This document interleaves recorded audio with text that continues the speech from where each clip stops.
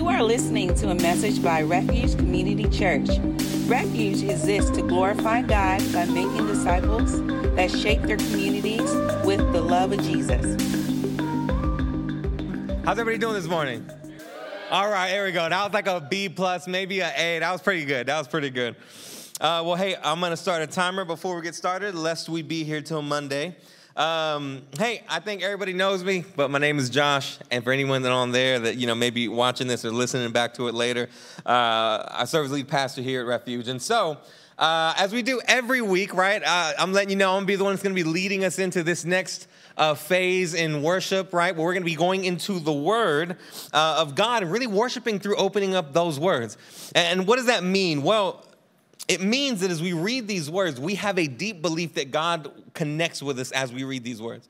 I know that sounds crazy, right? Because like you look around and don't let the school distract you. We're in a school, there's like school, like marketing everywhere. We have some stuff up, but it's a school still. Like there's less people here. We got the good old summer vacation starting combined with people getting some COVID, and all of a sudden, right, there's a few more people here. I'm up here. I'm limping. I'm barely up here, right? All those things happening.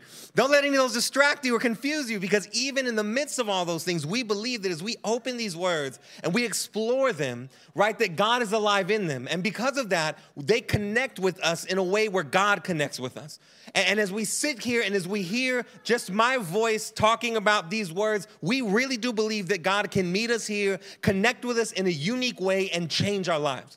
Right? Maybe it's a day where you mark it and go, man, this changed my life forever. Maybe it's a day where tomorrow you just feel a little bit different about your week or about your day. That's okay. Either one of those. We believe in anything in between, but we believe that God meets us here as we work through these words together.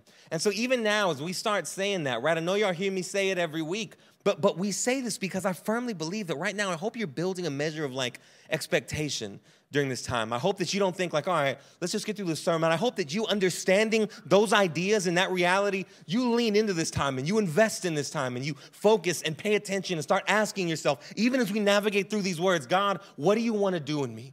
What do you want to speak to me? How do you want to impact me? How do you want to connect with me today? Because we firmly believe that that's what happens. Now, let me be honest. I already took longer on that than I was supposed to in these notes, so I got to jump in real fast. But today what we're going to be doing, having said that, we're going to be continuing our sermon series called The Good Shepherd, right? Y'all have been in it. We've been working through Psalm 23, a Psalm of David, where he's showing us through his life as a shepherd how we can begin to perceive God, how we can begin to understand our role as sheep. We're walking through it one verse at a time, so that's 6 weeks, one for each verse. And we're coming kind of to the end of it, if I'm being honest. We're at verse 5 today. And here's the thing. Over the last few weeks, you've heard me use language like God provides a lot. Meaning the points between all of these different things will be man, God provides restoration. God provides righteousness. God provides protection. And today, while we're still going to be taking a look at how God provides as our shepherd, this time what we're going to do is we're going to kind of focus on the character of his provision, if that makes sense. Right? We're going to focus a bit on what he's feeling, why he does these things. And the reason we're doing that is because as we come into verse 5, we're kind of turning into what's going to become a bit of a crescendo or a climax in this verse, right? We're heading into verse 5, and then as we go into verse 6, it's going to all kind of hit this pinnacle. And really, if you don't understand the character of how God provides, you're never going to understand and really indulge in the beauty of this crescendo.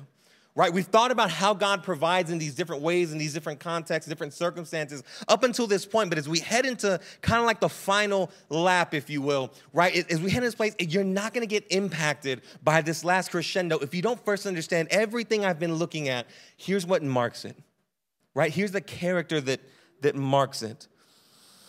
And so we're going to prepare for kind of this big finish in verses 5 and 6 today. Or verse 6 today, as we kind of work through verse 5 and really dive into answering the question, what is God's character behind his provision, right? What is motivating it? And that's the question we want to start answering. And we want to do that through kind of dissecting two smaller points about God's provision today. And that is, first, that God's provision is sacrificial. God's provision is sacrificial. And the second one is similar to that, and that's God's provision is selfless. God's provision is sacrificial, and God's provision is selfless. Now, let's go ahead and start by reading verse 5, and then we're going to head into our first idea today, which is God's provision is sacrificial. We're going to reread verse 5, just verse 5. I know we read all of 23 a second ago, but we're just going to read verse 5 here. And it goes like this. You prepare a table before... You know what? Scrap that. Hold on. We did this a couple weeks ago. I would love everyone to read verse 5 together. Okay, so it'll be on the screen. I'll start with my microphone on, then I'm going to maybe take it away from my mouth a little bit. I would love for all of us to read this together so we can all start getting in our mind. Here's what we're looking at, okay? So I'm going to count us down. 1, 2, 3. You prepare a table before me in the presence of my enemies. You anoint my head with oil. My cup overflows. Awesome. Thank you. Well, hey, thinking about our first idea, which is God's provision is sacrificial, we've said over the last few weeks that this psalm is an analogy used by David from his days as a shepherd. And so he's taken us on a journey, as he would have, through his shepherd's journey by still waters, through green pastures. He's taken us through dark valleys and moments where sheep have fallen away and been cast down and seen the shepherd restore them. And now he's finally headed into summer through the dark valley. And as we're going into the mountains and working through the dark valleys, as we talked about last week, we finally now, in verse 5, have arrived at the summer season. Right, the summer season where they would have now, the shepherd and his flock would have been all the way through the mountains and entered into the mountain pastures. By the way, if you go back and just examine some of what we've talked about through this sermon series, you will realize that when people say that Psalm 23 is one of the most majestic pieces of literature ever written, it's not a mistake. Like the psalm actually goes through like the shepherd's season and works through how a shepherd would care for the sheep through those seasons, and it finally arrives at the route back home next week. It's incredible. And so this week, where we are in that point is getting into the summer where now the shepherd and his flock have ascended into the mountain, and they're in the mountain pastures. And these would have been great feeding lands. They would have been touched pretty much all year, and they would have got back there in the summer. In fact, later on, they would have been referred to as mesas, which is Spanish for tables, in part due to this psalm, but also just because it was like a rich feeding ground. It was rich. It would have just been like ample grass and field for the sheep to just munch on and dig in on and all this beautiful stuff. And in fact, this is what is meant in the psalm when David writes, you set a table before me, right? That you've brought me now finally into this incredible and beautiful pasture in order to give provision. But here's the thing. Anyone that knows the land, right, knows property a little bit, knows that you can't just walk up into a field that's been sitting there unmanned for a year and just expect to enjoy it. All right, my dad and my family, actually back there, look, my uncle's right there. He owns part of it as well. They all own a piece of land just southeast of Austin.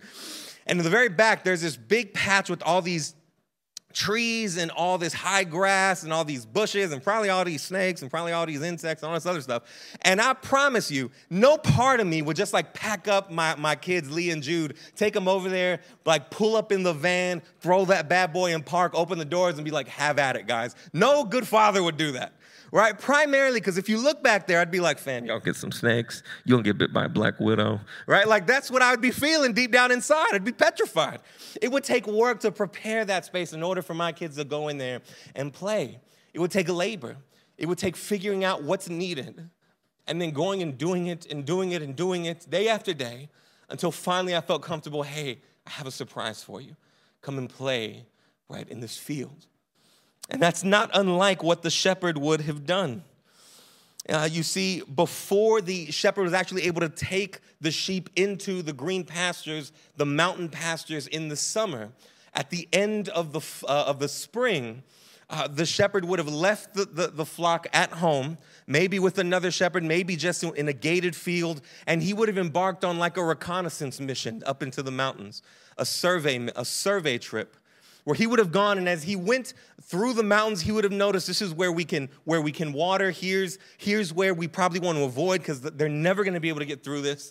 Here's the dark valleys we're going to have to go through. And finally, he would arrive at the green pastures in the mountains, and at that moment, he then would have to start the work of preparation. And this is the preparation work that David's alluding to in the psalm. And specifically, he would have prepared that field in two ways. The first way is he would have cleared it of any toxic plants.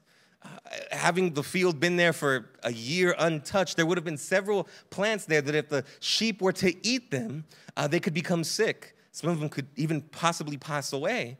And so he would begin to slowly, inch by inch, go and navigate the field, finding those toxic plants, bending over and rooting them out. Rooting them out. Rooting them out. You see, as you listen to me right now, you seem unimpressed. Yesterday, I went to, a few of us from our community went to what is the place called? El Buen Samaritano. And they have a community garden. And at the community garden, they didn't have much work for us to do, but they were like, you can pull some weeds from what must have amounted to about a 10 by 6 space. It wasn't huge. But there was like 4 of us that were in this one little section, and we just started pulling. And the thing is, I would dig in one and I would grab it, and some of them would poke you, and I'd be like, ouch. And some of them would kind of like poke me in a different way, if that makes sense, and I'd be like, ouch to those. And it just we kept going, and it wasn't that bad. But here's the thing. I got home, and I was like, man, that was fun. My kids had a lot of fun. And so I went to the backyard, and there's this little garden patch there. And I was like, you know what? I'm going to keep going. I'm going to keep this going, right? Like, we're going to do it here. So I go back there, except for this one was way out of it. Like, it's not new for us. It's been there since we bought the house, and it was overrun with weeds. And so I went in there with my little hand tools, and I started raking things back, and I started noticing where they were, and I had to go down. And right when I hit the ground, I noticed, like, man, this ain't been a garden in a minute, because this mug feels like clay, right? Like, so I hit, and it's like, nah, you're gonna take some work to get these weeds out. So all of a sudden I'm there, right? I tell Rachel, like, you got to get me a muscle shirt, or else I'm gonna go full shirt off action back here in a minute, because it's really hot, right? Like, it is burning up. I'm sweating. My arms are starting to get sore. My leg is already feeling bad from yesterday morning, so it was already hurting. And I'm bending over and over again, and it takes about 40 minutes, and I get up, and I'm like, whoo, and I want some water. And then, I'm not going to lie, a little bit later that evening, I started thinking about what it must have been like for a shepherd, inch by inch, and yard by yard, for hundreds of yards, to just say, no, this one can't be here. No, this one can't be here. No, this one can't be here. All with the thought of his flock on his mind. The same way I thought about my kids, being like, man, I want my kids to share something with me in this garden. And that motivated me to just take those little picks and get those little weeds out. Is the same way David depicts God with you and me and the flock of God on his mind, saying, no, yard by yard, and what seems like infinite amounts of bending over and getting back up, and infinite heat in the summer in the mountains, but slowly and surely, no matter how much it hurts, no matter how many times my hand is pricked, I'll keep on excavating. Because I can't have you come here and then not be prepared. I don't want to put you at risk.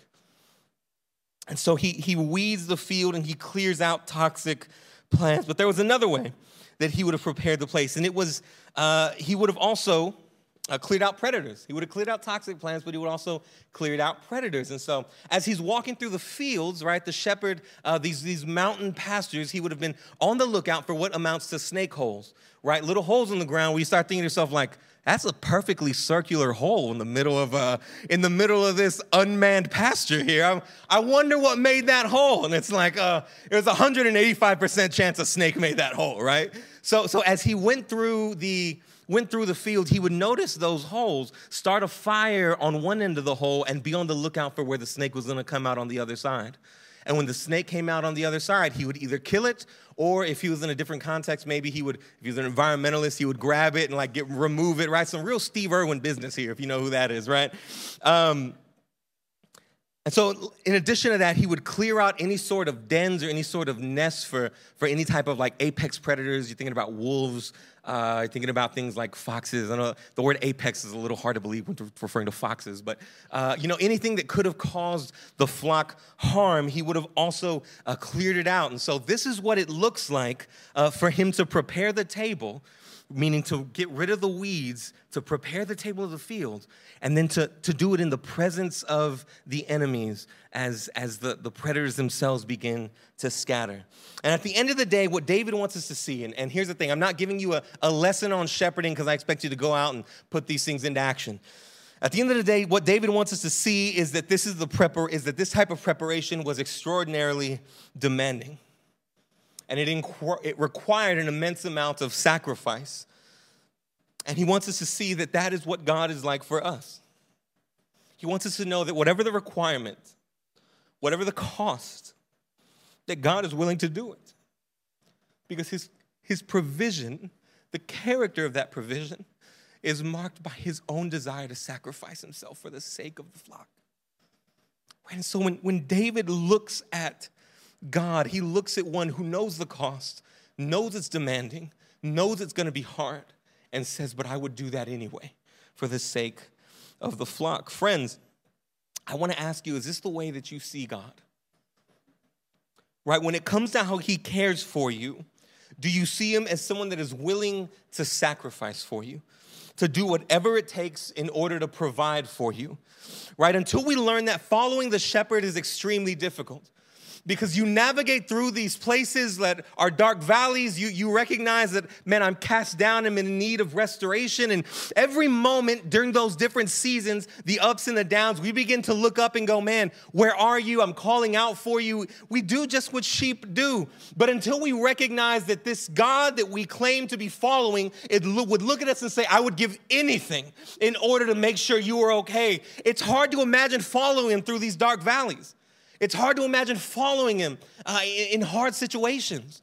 Yet when we look at him and recognize, man, you would do absolutely anything for me, right? We realize that God isn't the one sitting there going, okay, I want to give you some, but I'm going to withhold a little till later. But you recognize he would go to the farthest lengths in order to provide the most for us, right? That's the nature, the character of his provision for you and for me. His provision, his care, right, is sacrificial.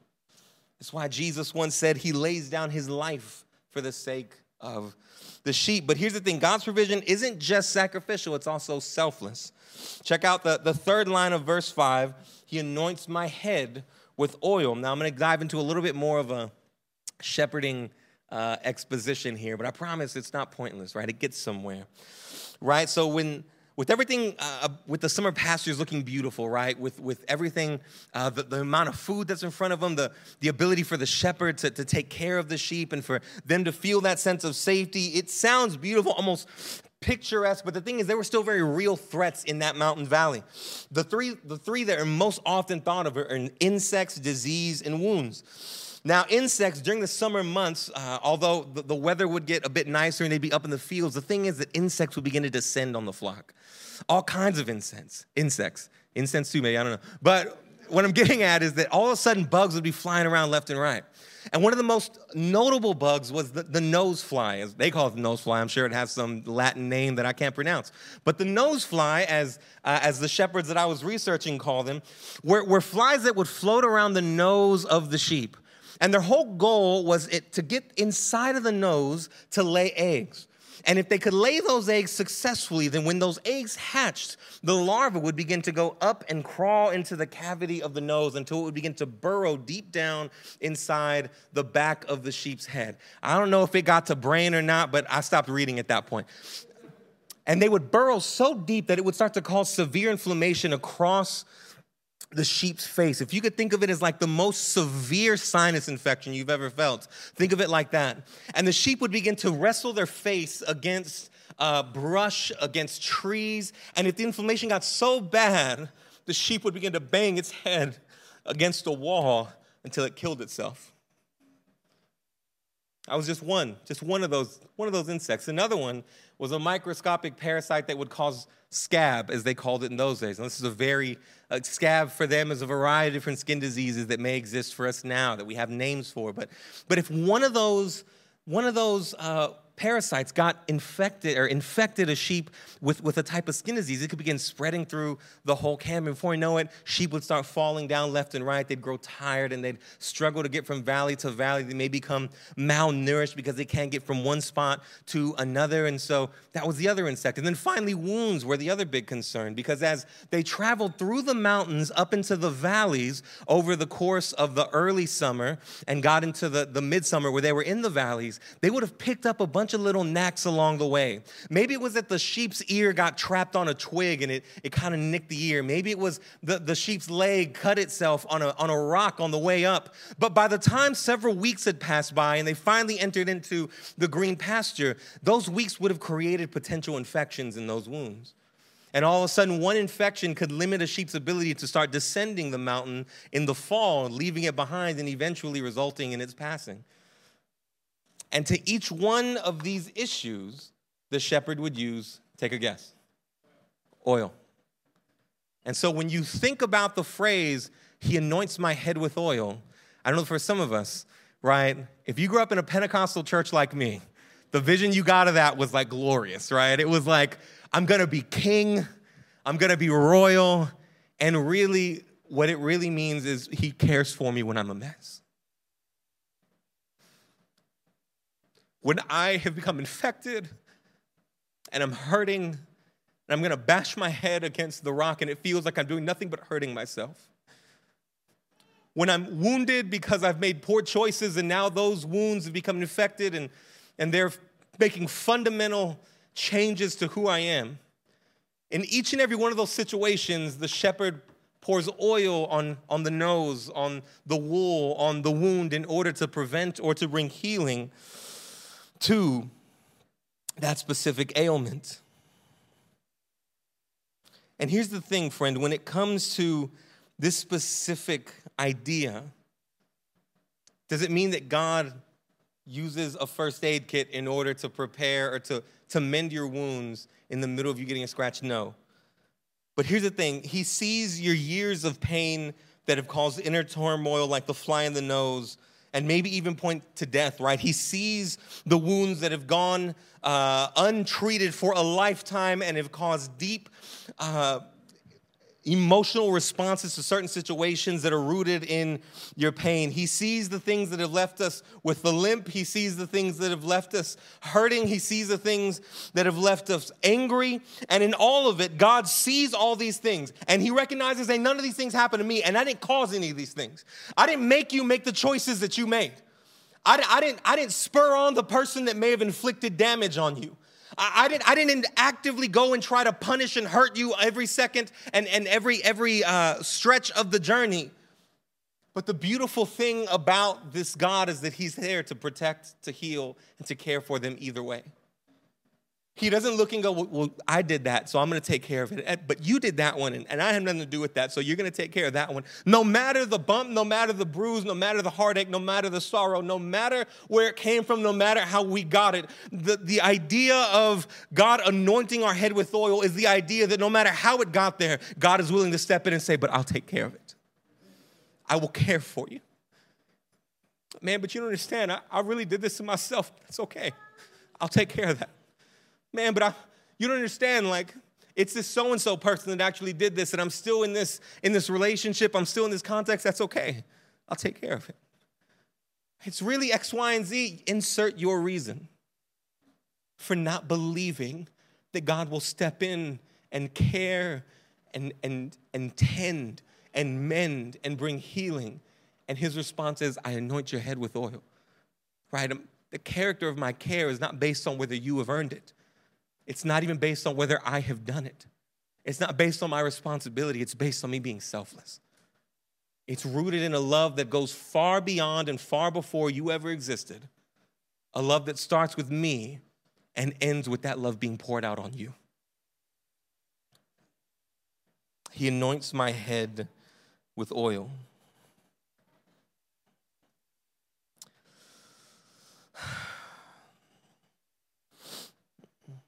And here's the thing, friend. We hear messages like this, right? That God's provision is sacrificial and God's provision is selfless. And I'll be honest, right? Like, it can be hard at times. I'm talking about God mending wounds and I'm up here limping. And it seems like on every Sunday, I wake up and I have some new inflammation in my body, like my shoulder, my knee, my ankle, my foot, my other knee. And sometimes, even this morning, I'll be completely honest with you, right? I was walking around my kitchen just like, I don't know, it was my bathroom. It was upstairs. I was like, every morning it's got the same thing. I don't know what it is. I'm tired of this. God, I hate this. And it can be so frustrating right? Like I'm talking to you right now and my foot is on fire. It is on fire. And I'm telling you words about a shepherd who's sacrificial and who's selfless. And if I'm just reading those words, it can be extremely difficult to look at them and say, yeah, I believe that. If I'm just looking at Psalm 23, it's extremely hard to look at it and be like, man, I believe every word of that. Because when I wake up every morning with the pain in my leg or whatever the case is, my shoulder, and I don't even know what's going on. My wife, my dad are always like, you need to go to the doctor, blah, blah, blah. I think this died, Mark.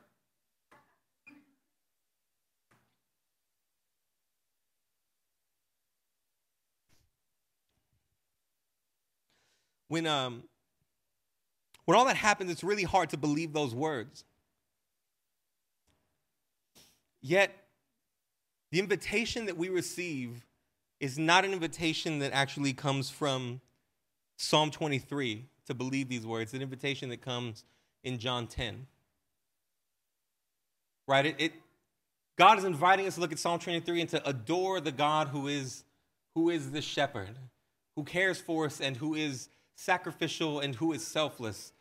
But it's Jesus that invites us to say, and watch how it works in real life. Right? In John 10:11, Jesus says, I am the good shepherd. That's where the whole name of the series comes from. Right? The good shepherd lays down his life for the sheep. You see, friend, here's the thing. All the story that we talked about where it seemed like, why are you taking me through all this shepherding business? It builds some context, yes, but the ultimate reason is that the shepherd that David was alluding to, even when he didn't know it, was actually always going to be Jesus. Right? Jesus embarks before us to prepare a place for our provision. Jesus removes the toxicity of sin in our hearts by tending those fields. It's Jesus who defeats the enemies of our souls and causes them to scatter. It's Jesus who takes on the infections and takes on the diseases and takes on even the wounds, so that he could look and say, I'm going to anoint your head with oil. Josh, I know you limp. I know that it seems like you're frustrated this time in your life because you wake up with an ailment every day. Man, I felt those ailments. Right? I know that you hurt. I know that maybe you have some heartbreak. Man, I felt those heartbreaks. You feel lonely. I was abandoned by everyone who's ever loved me. Right? You feel like you don't know anybody who's been through the things that you've been through. I embarked before you. I surveyed this land before you ever surveyed this land. The things that you're going through now, I went through far before you were ever a thought. I went through them. I travailed them. I took them upon myself. I felt the pain. I felt the agony. I felt the difficulty. And in them all, I accomplished everything that was necessary. I overcame them. I conquered them. Right? So that the good shepherd could look and say, man, now I anoint your head with oil. I prepare a table before you in the presence of your enemies. And when you need to understand the depths of the riches of my care and provision and affection, you look no further than the man hanging on that cross, who counting equality with God as nothing to be grasped, emptied himself of that glory to enter into the story that you live, the story that we made, and sacrificially and selflessly entered into that story to say, I didn't do any of this. I didn't cause the world to be broken. I didn't cause the world of sin to pierce your heart the way it has, in the forms that it has. But man, I'm here to make them right. And through my sacrifices, you will hear the words, he anoints my head with oil. He cares for me. He prepares a table before me. He leads me down streams of peaceful water into green pastures. When I'm cast down, he restores me. He leads me to right paths. When I walk through the darkest valley, he is with me. His rod and his staff, they comfort me. Right? He prepares a table before me in the presence of my enemies. Goodness and mercy will follow me and pursue me all the days of my life, and I will dwell in his house forever. Because of Jesus, these words mean much more than just encouragements. They are the depiction and he is the testimony that these words are true when we look on the cross and see the good shepherd who has come before us, who provides for us, and now to whom we turn for the very provision that we read about in these words. What incredible and beautiful good news that we no longer talk about the shepherd in Psalm 23, but we look at the good shepherd. We don't use an analogy of the one who does these things in a spiritual way, but we look at the good shepherd on the cross and see that he's done these things in a real way. That as Hebrews says, we have a high priest who's not unable to connect with us on the ways we're suffering, who's not ignorant of what we go through because he went through it. One that says, I'm with you. As we talked about last week, one that says, man, you'll have trouble in this world, but take heart, be courageous. I've overcome the world. What beautiful encouragement we have that these words are not just words. They're not a pep talk. Right? They're not an encouragement. Right? They're a prophecy. They're a prophecy of the shepherd who was to come, who would make the world right, who would tend to wounds, who would lead us to green pastures, and who ultimately next week we'll see invites us to dwell in his house forever. Right? What incredibly good news. Friends, today, here's the thing. I'm getting lit up here, but it's because, how do I say this? It's because though I still doubt it, and though I still sometimes struggle to believe it, life has at least dealt me enough cards to help me look at this God and look at that Jesus and begin to, even just by a little bit, believe more and more that his love and his provision is this sacrificial love. Right? That he would go to the utmost extent to obedience to God, even obedience to death on the cross for my sake, right? This selfless provision and care and love from God that enters into the story for my sake and for your sake. And really to look at these words and go, man, this is the God I follow now. Right? This Jesus, who embodies these words fully, who is the good shepherd. My invitation to you today, right, is truly like, are you following this God? Here's not what I mean. Here's what I don't mean. I don't mean, do you go to church? And do you read the Bible? And do you go to small group? And do you have like some devotional time? That's not what I'm asking you. I hope everyone in here does. And the reality is not everyone in here does. But I hope you have that. And I hope if you don't have it, that you increase in having it. But that's not what I'm asking you. I'm asking you if the God that you follow in your mind and your heart is the God that we read about in these pages of Psalm 23. If he is the one that is selfless and sacrificial, that he is the one that provides peace and longs to provide peace, that I'm asking if you follow the one who longs to provide restoration and longs to provide righteousness and longs to provide protection and longs to provide growth and does it out of the utmost sacrifice and selflessness because he looks at you and is filled with affection for you. I'm asking if that's the God you follow. Or is it a distortion of God that you follow? And here's the thing. My invitation to you today is to become reoriented with this God. Become reintroduced to this God who does these things out of an abundance of selflessness, out of an abundance of sacrificial, eternal love, right? Like to reintroduce yourself to him, to come to him today. Whatever that looks like for you.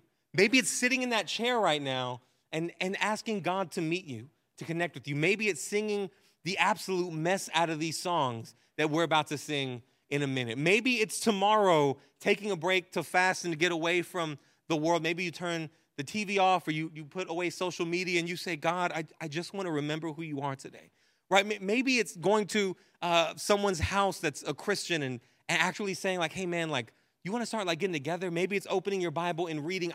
Whatever it is for you, there's several steps to take.